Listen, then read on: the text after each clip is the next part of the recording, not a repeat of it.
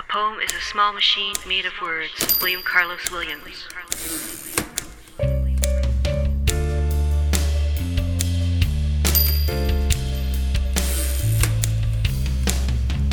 Welcome to the Small Machine Talks, exploring the poetry scene of Central Canada and beyond, with Amanda Earl and A.M. Kozak. Welcome back to the Small Machine Talks. We're interviewing Klara du Plessis today from Montreal, and we have a few more questions for her. We've talked a little bit about writing in other mediums or other types of art, and we've noticed that you have some poems that respond to or comment on other artistic or cultural production. How different is writing a poem that interacts with other art from something like writing a review? Well, I think it's going to depend on the kind of review you're writing, for starters.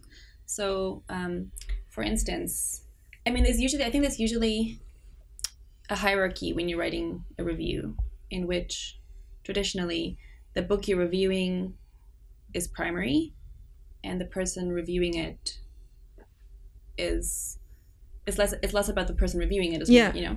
It should be like that, I think. So in that sense, sorry, I'm gonna just collect my thoughts here for a minute. While the caffeine goes through the bloodstream. A different kind of review, which would be something that I'm actually very interested in, is a review that not only analyzes the person's work and evaluates it, but also responds to it, which is more of a creative response. Right. Yeah, I never think of those as actual reviews. Yeah. Actually, that's why I guess I said, they shouldn't be, because I was thinking about those formal reviews in the Globe or something. Well, I actually journal. I actually just started a new blog. Oh, yay. It's called Debutantes. Yes, that's right. And it's actually Erin Boothby and I who started it. But the idea is that it's a review site for first collections of poetry. For debutantes. Exactly. The second idea is that it's a creative review, or as creative as you want it to be. Yeah. And I'm considering in the future to write a review in poem form, etc. Yeah, neat. Anyway, within that context, I feel like the hierarchy is broken down a little bit, and like you can respond more individualistically. Right. So anyway, all of that is a preamble to say that if you're writing a poem that interacts with other art, that probably reverses the hierarchy again. So then you as a writer comes first, and you're in dialogue with someone else. Yeah. Or inspired by someone else. Yeah. So it's more in terms of how you're approaching it, and how, I guess, you're defining it in a way as you're approaching it. I like this thought of hierarchy. I haven't really thought of it like that before. So I like that about which comes first. And I always mix things all together. So that's good. And it's helpful, actually. As a follow-up, you have some poems that either explicitly are about works of art, or have some mentions of works in art or references. And one that is explicitly, or seems to be explicitly, about works of art is you have a poem, Las Meninas. Right. So what do you think about, or how do you approach even, or what do you think about the idea of writing poems that are responding to or interacting with these, or having an explicit discussion with other artistic productions that are kind of out in the world? And how do you see that sort of interaction happening, as from your point of view? I mean, every person has their own way of getting themselves to write. You know, we're all in a perpetual struggle to be inspired. I think for me, visual art really, it's a spark. I come from a milieu where there's a lot of visual art.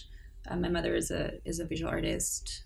My best friend was a visual artist, and I feel like going to see really good art is a way to calm me down. Or I think different writers might put it different ways. I see it as calming down. Maybe other writers would see it as like energizing them, or other writers would see it as like I don't know, getting material. I think it's a relief. It's a relief because, you know, when you're sort of faced with all the negativity in the world, like the idea that there's actually this creativity out there. It's proof, you know. Right. So I say it's proof of the divine, but that's me. Totally. Yeah.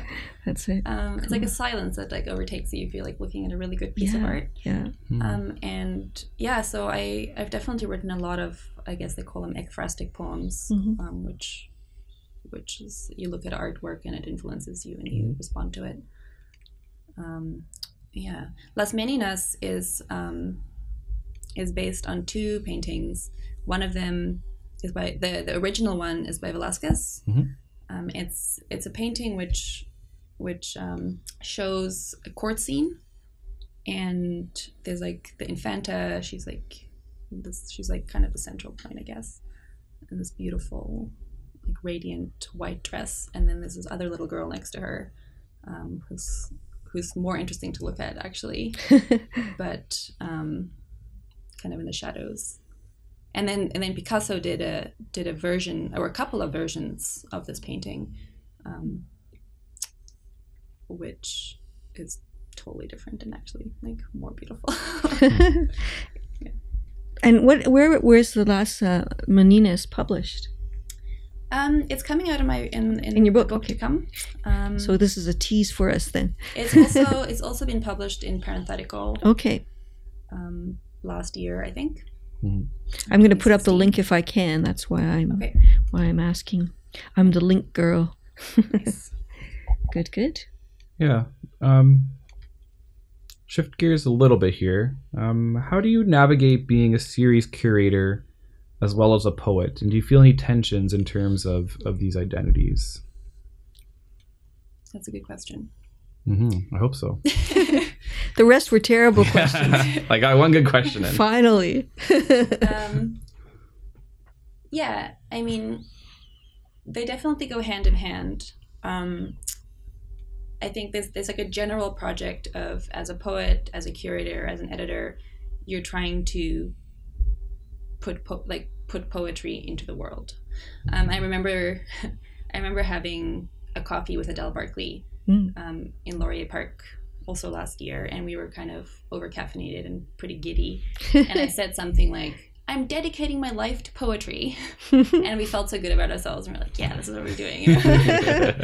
And within that kind of a context, all of those projects work together. But at the same time, I do try and keep those roles separate, because, like for instance, running the Resonance Reading Series in Montreal, at the beginning when I started running them, I would sometimes read myself. Right. Yeah. And it's something I would never do anymore. I wouldn't. Yeah. No, It's like within that space, I'm the person promoting other writers and giving them a forum and celebrating them, and the same when it comes to editing. You don't think about yourself as a writer in that moment, except maybe for like empathy. That's it. You're not going, what can I steal from my own work? or you're not trying to impose your preferences or your style onto someone else. Absolutely, yeah. You're coming in as a reader and as a supporter. So yeah, keeping those things separate. But at the same time, I guess I still think of myself primarily as a poet. And in that line, I think having these different roles shared among different people is key. So that it becomes more of an exchange of energies than just like some people taking and some people giving. Yeah. And I don't mean that in like a nepotistic way. I'm not saying like, I'm going to do this thing for you and like quid pro quo. Yeah, I just mean like no, there needs to be a general like generosity going around. Yeah, you said you're dedicating your life to poetry. That'll be a quote we'll put up Idealistic, there. Potentially, yeah. So like a nun. I'm like a nun for poetry. Right. Yeah, without the chastity, I hope. Yeah, without the chastity. But you also said it, depending on the medium in which you're operating or the role in which you're taking it, there's differences in the way you approach things and whatever. For sure. But do you have an overall vision as part of this dedication or lifestyle, what I might call it? The poetry lifestyle. Yeah, poetry lifestyle or vision or a mandate that a condo coming soon to you. For the whole, of you in this space of poetry. Do you have like an overall vision? And if so, maybe like what are some? It's always hard to articulate exactly like what what is like the the exact ideal poetry that you're trying to promote. I mean, I think that I see a lot of like amazing poetry that's being written and that isn't getting published at all, or isn't getting the recognition it should be getting. And in some small way, like helping to form a literary scene, a literary world that represents like different voices and different approaches to poetry that maybe weren't necessarily previously part of it. I think we were talking earlier on about like the implied arrogance of like thinking like you can like take on that kind of a role. Before we came to the interview, we were talking about that. But it's a good thing to think about. I guess it's a matter of like always also talking to other people, like knowing like making sure that you're informed about the different people writing, the different movements happening.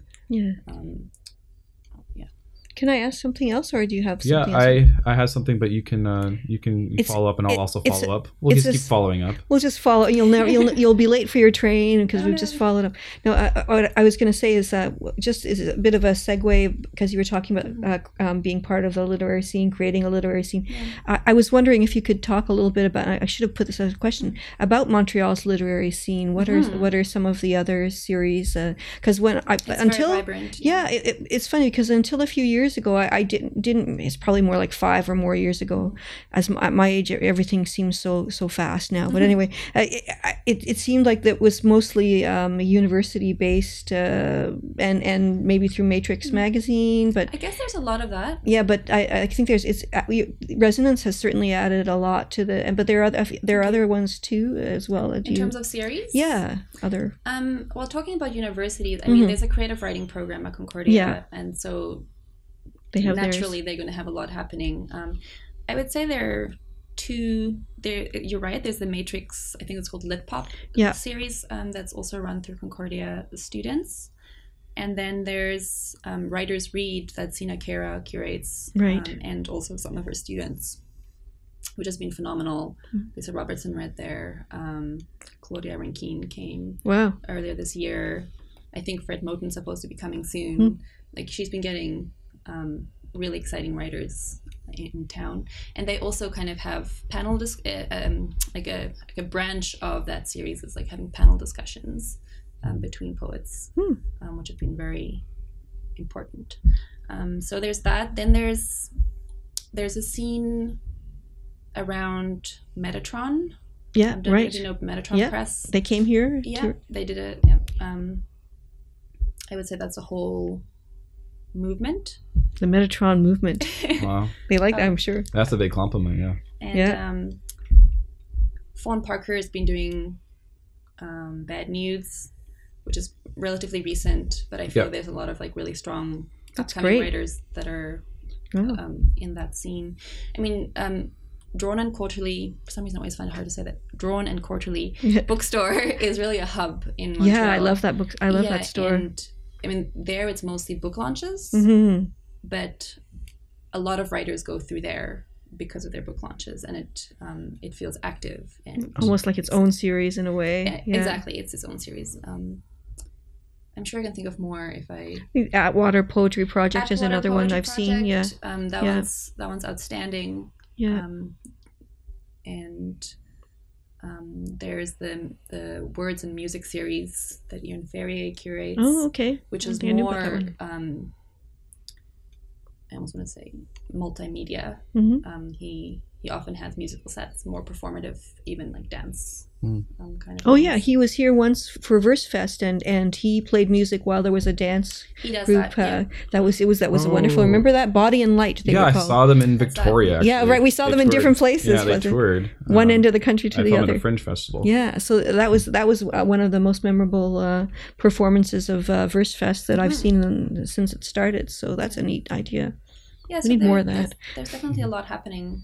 And there's an incredible amount of writers. Like I feel like I've been organizing the Resonance series for almost 5 years, and on average, about 50 writers read every year. That's great. And maybe half of those are Montreal based. So we can do the math, and I feel like I still keep meeting new writers in Montreal, Right. who I'd never even heard of before. Yeah, It's like, where are they? another reason why I love Montreal. Yeah, exactly. And it's funny, I think, in different cities, we assume that there's things going on in other places, but that sometimes doesn't really carry or translate. And there's people that you know very well, and I'm sure I've never heard of, and vice versa, Totally. that are very active and doing interesting things. And it's kind of interesting that there's a disconnect in this relatively what I'd call a small literary community in Canada, even between the different hubs. But I wanted to just press on one more thing before moving on to the next general question we have, and it's again about all this stuff we're talking about gaps. I think is what you're kind of addressing when you said you're looking for what isn't being represented or included in like what's missing, and like as a curator you're trying to fill some gaps. Is that accurate? And if so, is that also how you approach your writing and in your artistic practice in general as a creator, not just as a, and I think curation is also creation, but I mean, as far as a, you know what I mean, as far as a writer or, you know, an artist or that type of thing. At the risk of sounding smart. Oh no, don't be smart. Let's say it's like not filling gaps as in like, you know, like stopping things, but like, you know, let's say it as like making things grow as in like flower. Okay. That was very smart. Yeah. I don't know. It's no. Nuanced. I mean, it's not only, it is about finding new voices. It's not only about finding new voices. It's also about strengthening voices who already have been recognized, and putting them in conversation with one another. Okay. I think that has definitely been one of my projects, to be like, more established writers should be aware of the newer writers, and like that sometimes can become like if you have a reading, for instance, and you have a young person and you have a more established person, there's a mentoring thing happening there. Yeah. Even if it's not explicit. That's it. Yeah. Because people are coming to hear the person they know, and they get to know someone else. Yeah. And at the same time, in the same kind of breath, the younger writer is refreshing the scene. That's it. And you always want that. Cultivating the garden. That's Exactly. Yeah. I think that's a Petit Prince quote. Il faut cultiver son propre jardin or something like that. I don't know. These things come to me. I forgot the rest of your question. If you approach your writing in a different way, or than your ideas about curation. I guess I don't really think of them in the same breath necessarily. A friend of mine once came into my house and said, what she really likes about my interiors or my apartments is that it's not about the objects. It's about the spaces between the objects. And I loved it so much, you know. Wow, thank you for saying that. Yeah. Did you take that for your first poem in your chapbook about you talk about spaces between? Oh no, that was way later. But you're right. There's a connection. There's a connection, and then I started thinking, well, that's a beautiful way of approaching writing, is to like not necessarily think about the words, but about like how those words brush up against each other. Yeah. And yeah, trying to define how that works would probably be impossible. Right. But that's maybe a way I like thinking about it. Yeah. I think this whole concept of thinking about space is very interesting. And I think we all like Lisa Robertson a lot, who interacts with those types of ideas is quite a bit. That's it. Yeah. Or when you're making any kind of art, you're thinking about the white space a lot. So and the same with poetry, it's also the silences too. Exactly, not saying everything. Yeah. You want the reader to like have something. space to imagine what you were trying to say. Right. Yeah. Yeah. Good. So are we We're okay? Our last question. We're in the last sort of section here, and we're going to change a little bit, but in some ways we're going to come back to the idea of the gap or a lack. Yeah. So I was.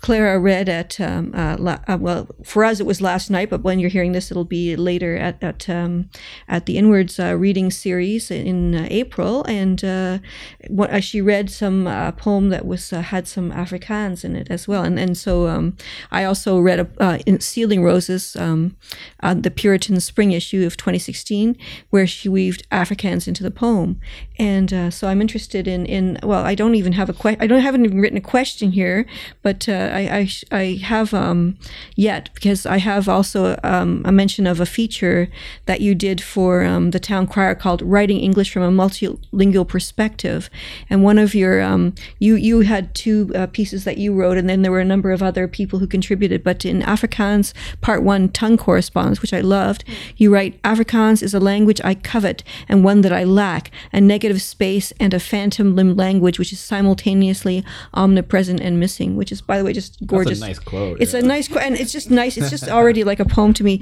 So, and I was reading someone else who talked about a sense of otherness in Dinda Kyoko. It kept coming up, actually. Over and over. I So think there were, I can't remember, like 9 or 10 other writers. They all talked about it. It's really fascinating. I'm fascinated by the idea of the other. So that's really, so yeah, I find the in-between and this sense of otherness to be very present in your poetry. Do you think this lack between English and Afrikaans contributes to that sense of otherness?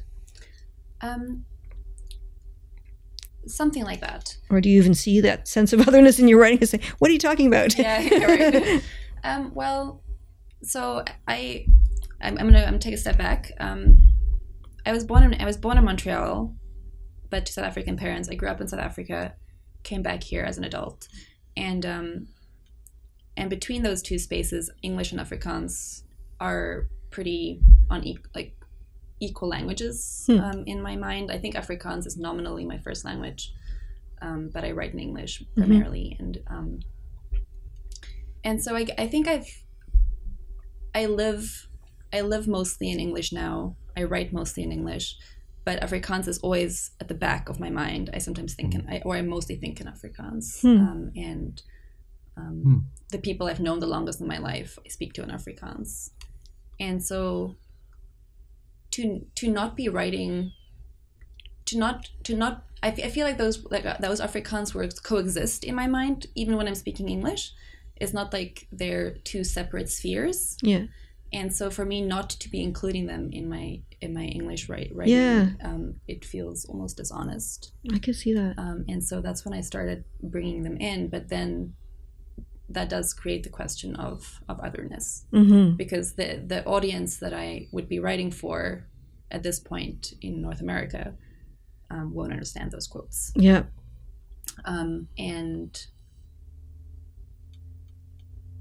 I remember going to a reading by Oana Abasilikoi, and she writes between English, French, and Romanian. I love her writing. And her writing is gorgeous. Yeah, yeah. And I just remember listening to her reading and being like, okay, I understand the English, I understand the French, I do not understand the Romanian. Yeah. And it didn't matter though, did it? It didn't matter. No. Yeah. But I mean, it's always a question, like right now, as I'm moving towards this book, which has a lot of Afrikaans in it. I've been writing translations for the parts and putting it at the end, and like really thinking, well, how much do I want to be giving the readership? Yeah. Like, how am I going to approach those translations? How much should I be explaining? How much should I be trying to navigate, or like? It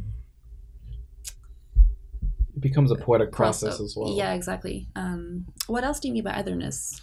Well, that's a good question for me. Let me look through. Let me see if I'm on the hot seat. Let me see. Well, there's some. Maybe I've put little notes in here, but I think there's little parts where I think in was it in Dream in Radical Disclosure? Let's see. Why are those girls looking at me? What have I ever done to them? Nothing. And there's things like that in the where the speaker of the poem is seeing things from the outside, and even when we were talking before about the passive, using the passive voice, it's an outside, so it is other from. It's not a. It's feeling like being outside of not just the poem, but outside of, say, convention, and I saw that in these poems too. And then even sometimes where the dream state, coming out from the dream state, like for instance, in Dream in Radical Disclosures, there's talking about after the wetting the bed incident, getting right back into bed, getting right back into myself. But it's kind of like coming back from sort of awkwardness or, and there's other places too. my body is a skeleton for the air surrounding it in necessary negligence of effect. So yeah, there's awkwardness of the body is a kind of otherness as well. There was the gender too, issues of otherness from that point of view as well. Oh, there, I've acquitted myself well. I'm pleased. My work. I'm impressed. No, I've just written a lot of notes in there. No, you're probably right. I think about the multiplicity of self a lot, and that could probably come across as otherness in terms of like distancing from a coherent and singular self. First, I heard the duplicity of self, which is an interesting one too. That could be fun. It's kind of full circle with what we started talking about in the style in which you were writing about things like the body. True. It's like almost like a disembodied description of the body. Yeah. So this is really, I'm not sure how relevant this is, but I really liked Juana Vasilikoy's remark in her essay, Linguistic Alter Eco, the polylingual terrain is a place of resistance. I love that thought. And do you have any thoughts on your own work as a form of resistance at all? I can't say I love the word resistance. I know. I was thinking about that too. As I was like, I was thinking about it. And I was like, what does the word resistance mean? Like on the one hand, it's kind of like you resist something, so you refuse it or you don't accept it. Yeah. Like someone gives you a piece of cake, and you're like, no, I'm going to resist that. That's right. That's a bad example. I don't know. Or then the other, I guess the resistance you meaning more is like when you stand up, you fight for something, or you stand up for something. Which I also don't necessarily like, because it feels like you're creating kind of a barrier. Or like I like walls for art. I don't necessarily. So I think I approach poems more as like an open space, or like a free space, a space in which like everything can be included. And in that sense, it is a resistance, just because it's an alternative. It's an alternative space. And that's kind of the way I like to think of resistance as well, an alternative space. Interesting. Because whenever you set up a dichotomy, it's, you're closing your mind, closing the space too, right? You're also privileging that thing in which you're fighting against in a way, because you're like privileging that as the norm or something that you're resisting against, whereas you're creating an alternative space as a form of resistance. It's more of it's not deferential implicitly. It also feels inclusionary. Yes. Yeah, that's great. That's a very good point. Did you have anything else you wanted to add? I think we've had a good run. Yeah, I think we had a good run too. Yeah. So I wanted to say this. I always have to shower praise on the writer at the end of the. We wouldn't be interviewing, well, there's so many great writers, so we interview the one. So yeah, this series of articles on writing in English from multilingual perspective, I really love those, especially your essays on Afrikaans and the artists and writers who are bringing it back from its near extinct status, or have given you an appreciation for the language. I was very excited when I read this. This is a quote from you. Yet I dream of pushing this practice further, of writing Afrikaans poetry and circulating it among an Anglophone readership. This could posit a complete denigration of the language to nonsense verse, words on the page that don't communicate, or it could be a challenge to create non-linear meaning, either employing translinguistic homonyms or gathering Afrikaans words reminiscent of their English equivalents so as to imply comprehension. Again, this could be interpreted as an act of catering one's language integrity to that of another, or in contrast, as a way for a minority language to reinsert itself into a creative conversation, or simply for me to write as I need to do. That's an amazing thing, and I will look forward to your book from Palimpsest. So thank you. That's exciting, and thank you very much for joining us today. Thank you. Thank you. It's been great. It's been a great conversation. All right. Until next time. Thank you. Small Machine Talks with Amanda Earl and A.M. Kozak.